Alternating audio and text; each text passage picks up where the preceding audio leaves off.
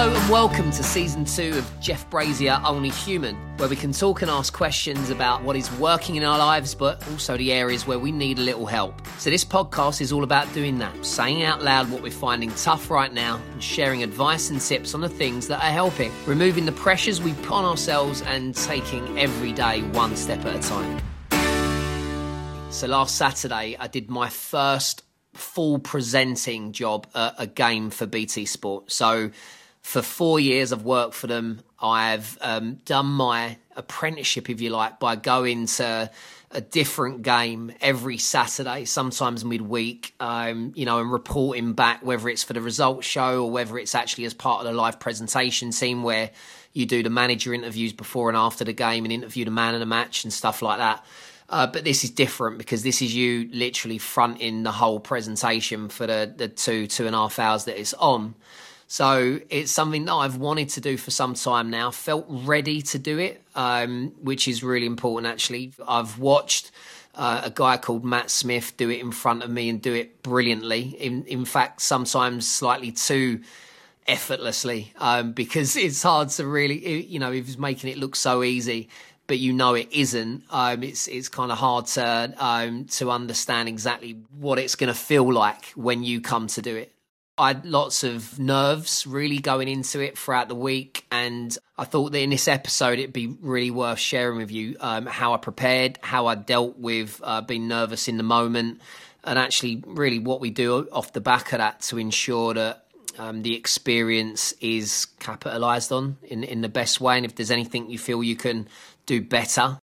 Whilst this sounds like a career thing, that is a part of it, I guess. But for all of us, there are big life-changing moments that can sometimes be, difficult moments, things that we've got to navigate that we didn't ask for, and how we compose ourselves and keep ourselves in a certain mindset, certain state of mind to get the best from the situation, essentially coping with the nerves and how we can navigate life-defining moments like the one I had at the weekend in order to find the satisfaction that we all want to feel. We all want a sense of satisfaction, just feeling pleased and being able to say to ourselves, that was good enough.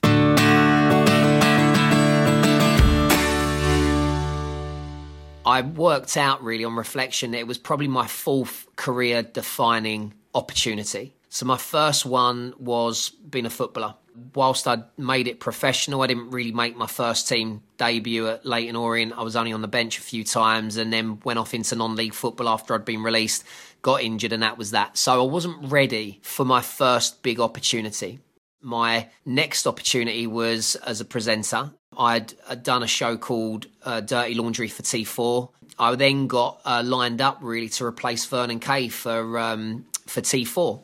And again, I wasn't ready. The nerves overcame me. I didn't believe in myself. And that opportunity also passed me by as well. My third one, sticking with presenting, I did the ITV2 version of the Jungle, I'm a Celebrity, Get Me Out of Here. I presented that one series. And from what I heard, I was very close to replacing Holly Willoughby. I think she was heavily pregnant and she wasn't going to do the X Factor 2 series. And apparently I was being sort of lined up for that.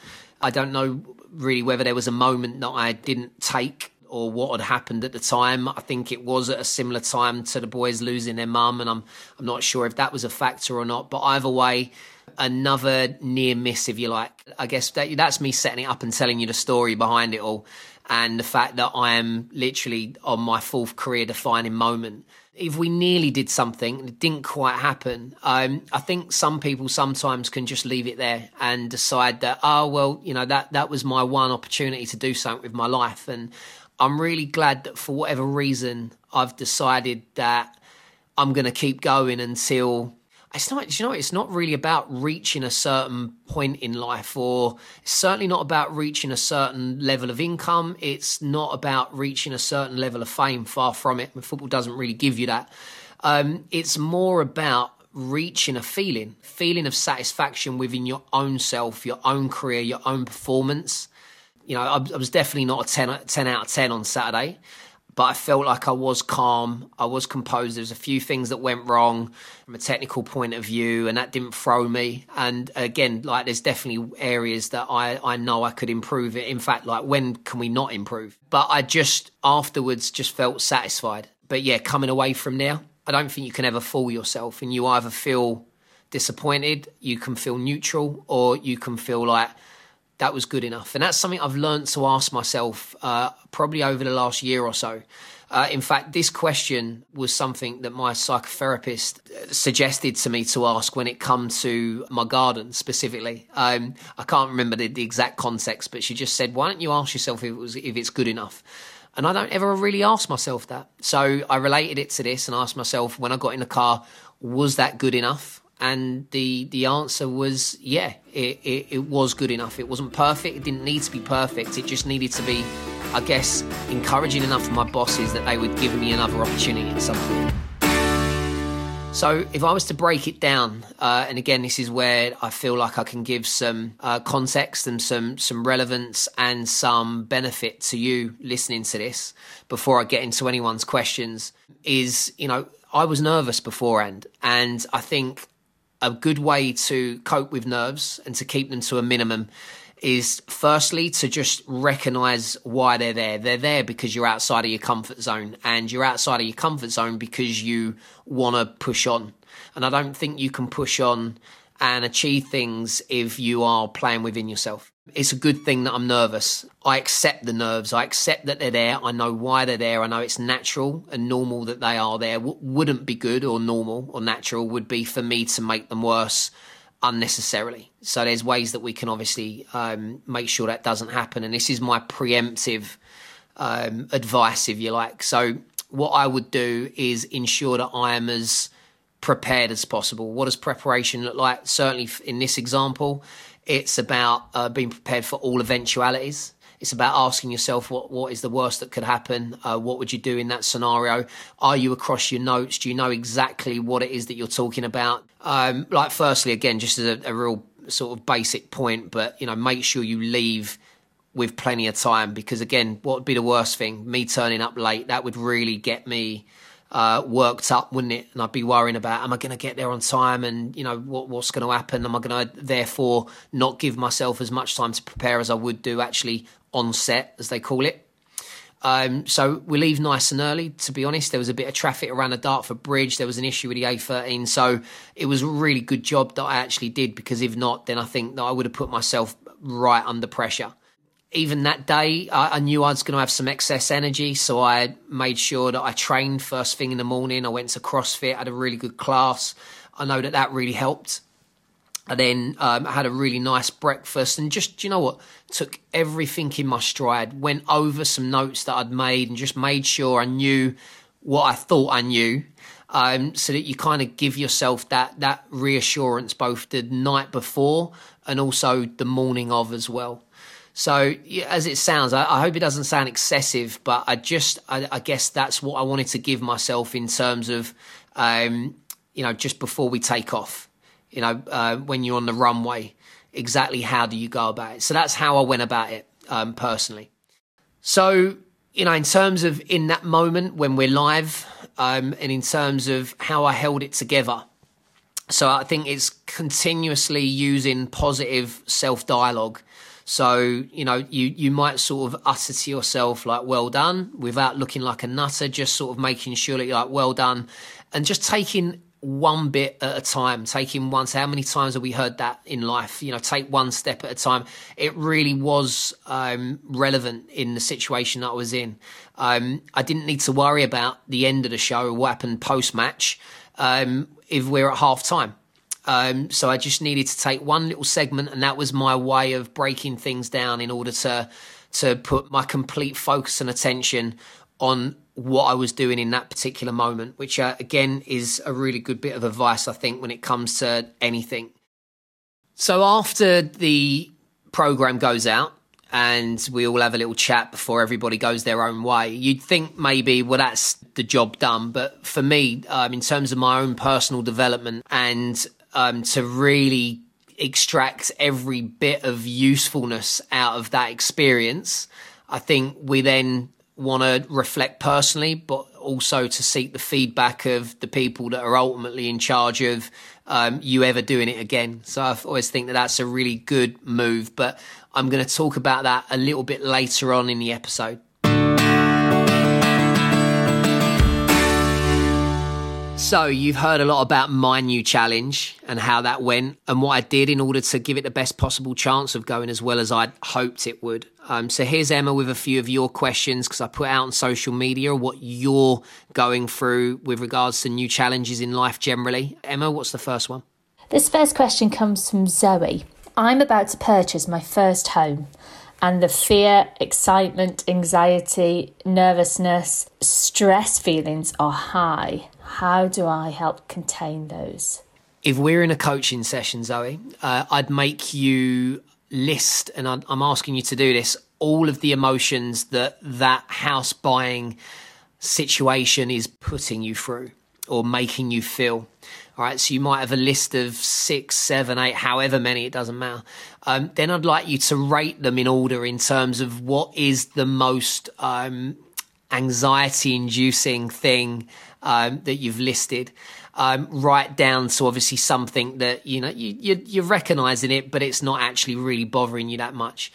I'd also then like you to write next to all of them, whether it's anxiety that you're feeling or whether it's excitement that you're feeling, whether it's nerves, because I think the labels that we put on things, especially when it comes to anxiety or anything sort of, on that same scale, it can be enough to escalate the situation. So look, what you're doing is you're getting a little bit analytical. We'd start to define exactly what element of buying a house it is that you are maybe perceiving as a negative. We know that nerves, because I shared with you what happened to me on Saturday. If it wasn't for feeling nervous, I wouldn't be doing things that could potentially progress my career. I wouldn't be putting myself in a position to grab an opportunity with both hands. So the fact that you're nervous in that context, is it a good thing? What percentage is it good? What percentage is it bad? Again, you can look at what number that is in each area, and you might start to realise it might start to actually reduce the feeling of fear and trepidation that you might be going through. I would ask you, what's the worst thing that could happen? These are all really standard coaching questions that help someone to explore their mind, because I wouldn't tell you, what you need to do.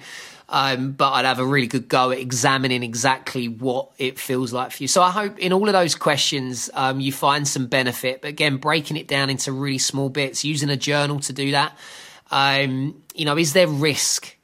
I think there is a lot of risk in buying homes. It's maybe the biggest financial outlay you've ever made. And just making sure that your apprehension is relative to the amount of risk involved. And again, asking yourself, well, financially, what's the worst thing that could happen? Is there a way of me reducing the risk so that I feel more comfortable with what I'm about to do? It might actually be about your relationship. I really hope it isn't. It might be, I'm going to really need to feel solid within this relationship. If it is about that, or if there are elements of the fact that you are going into it with somebody else and that you're both liable, your names are both on the mortgage, how can you make the relationship stronger? How can you seek the reassurance from your partner that you're both going to be able to see that commitment through? There are so many caveats to where that conversation between you and I could go. I hope that all of those questions will just give you a starting point to being able to just explore exactly where that fear comes from, what it is and what it's to do with. I hope it helps. We're a community, so if you have any advice or solutions, perhaps ways you've done this, let me know and I'll share in next week's podcast. The email is only.human@absoluteradio.co.uk. This question comes from Nikki. Do you give yourself a pep talk just before taking on a new challenge or entering a stressful situation? And if you do, what do you say to yourself?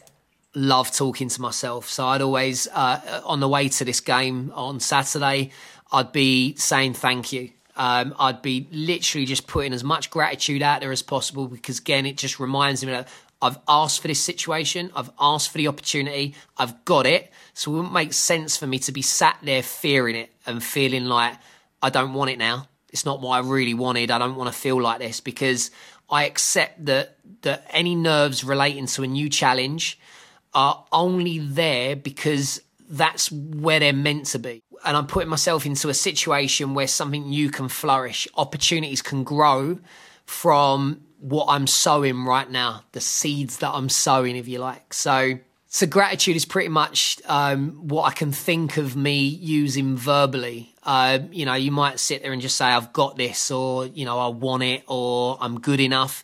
You might use some affirmations, actually. An affirmation that I can use is, I'm going to be really calm, composed, collected.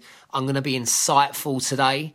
I'm going to be personable. I'm going to have really good, interesting conversations within my interviews.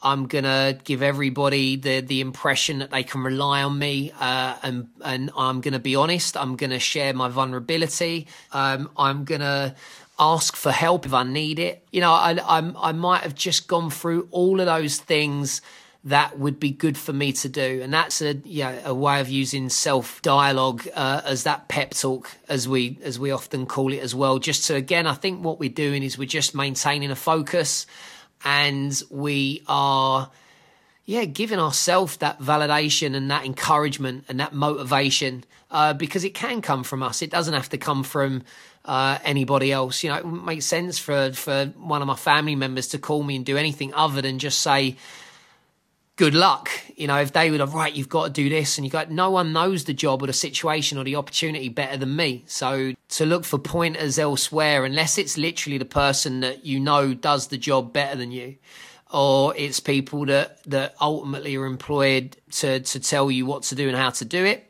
then all you really need is your own pep talk, your own motivation, your own encouragement. I think that comes from a really powerful place, and we should do it more. And we should embrace talking to ourselves in that context.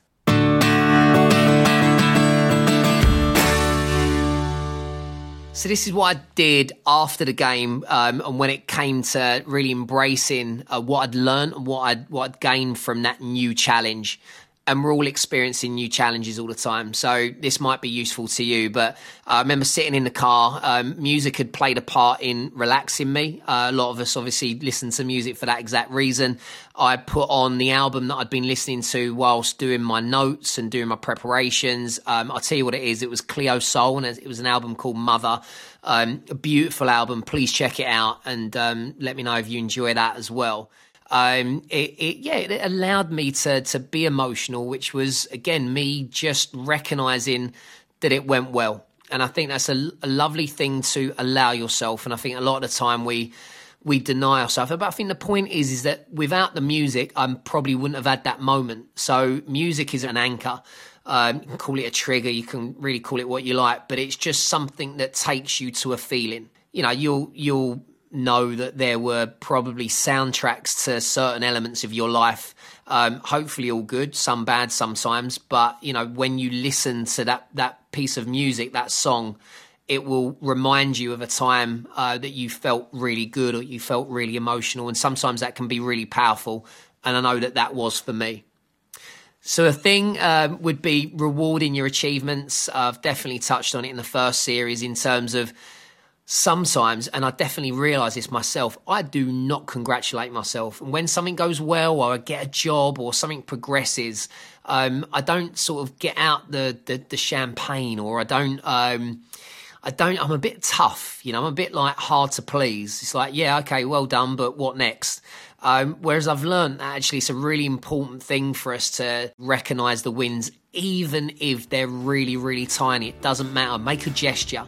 Doesn't have to be an expensive bottle of champagne. It never is with us anyway. But, it might just be like a treat like chocolate, or going to do something you wouldn't necessarily allow yourself to do. So I'd definitely say take that one on board if you can. This final question is from Lucy. She says, how do you cope with disappointment if things don't go according to plan? Great question. And do you know what? Thank you for filling the gap there in my reflection, because I guess we only reflect on the reality and how it actually went. But yeah, if I was disappointed with something, and don't get me wrong, you can view it as a whole, but I don't. I'll view it as, 80% of it went well and was more than acceptable for where I'm at and for what the opportunity was. But then there'll always be a few things, maybe 20% of things that I could tighten up. That would tell me where to put my focus. If I had screwed up, like if I didn't feel like it was acceptable, if I wasn't satisfied with the job that I'd done, then again, I think we just come back to our reflections. We come back to making sure that we get the benefit from those lessons. And again, not to be particularly harsh on ourselves. So it would just be like, being honest and open with our employers and saying, I wasn't happy with this and how that went. And then maybe between the two of you or yourself personally, you can come up with a plan to better prepare yourself for that particular element next time. I don't think there's such thing as a good job and a bad job. I think that it can be a percentage of each. And I think that, if we've been constructive, to recognise the things that you did well is always obviously good. But the majority of our focus would be on the things that we know that we could improve. I would be careful of terminology such as failed at. I would personally use things that I could have done better. And I would just get feedback. Feedback is the route to us being able to gain perspective and improve things in a way that we wouldn't otherwise have noticed to. And I tell you what definitely doesn't work is us just turning a blind eye and convincing ourselves that no, it was all right. And just sort of hoping that it doesn't happen again next time. Let's not leave those stones unturned, if you like. And I think it shows... it shows a weakness maybe and an insecurity, which I recognise in all of us, really, for us to just be like, no, I don't want to watch it back, or I don't want to have that conversation, or I'm not going to bring it up with my boss, just simply because I want to hope that it was good enough and see if I can get away with it. That's a real negative, isn't it? Let's see if we can get away with it. No, listen, let's take responsibility. Let's be accountable. Let's be human. Let's say, I know there are areas that I could improve. So let's talk about them and let's actually tackle them head on, knowing that that is the best way and a way that would increase the chances of us being able to go one better on the next occasion.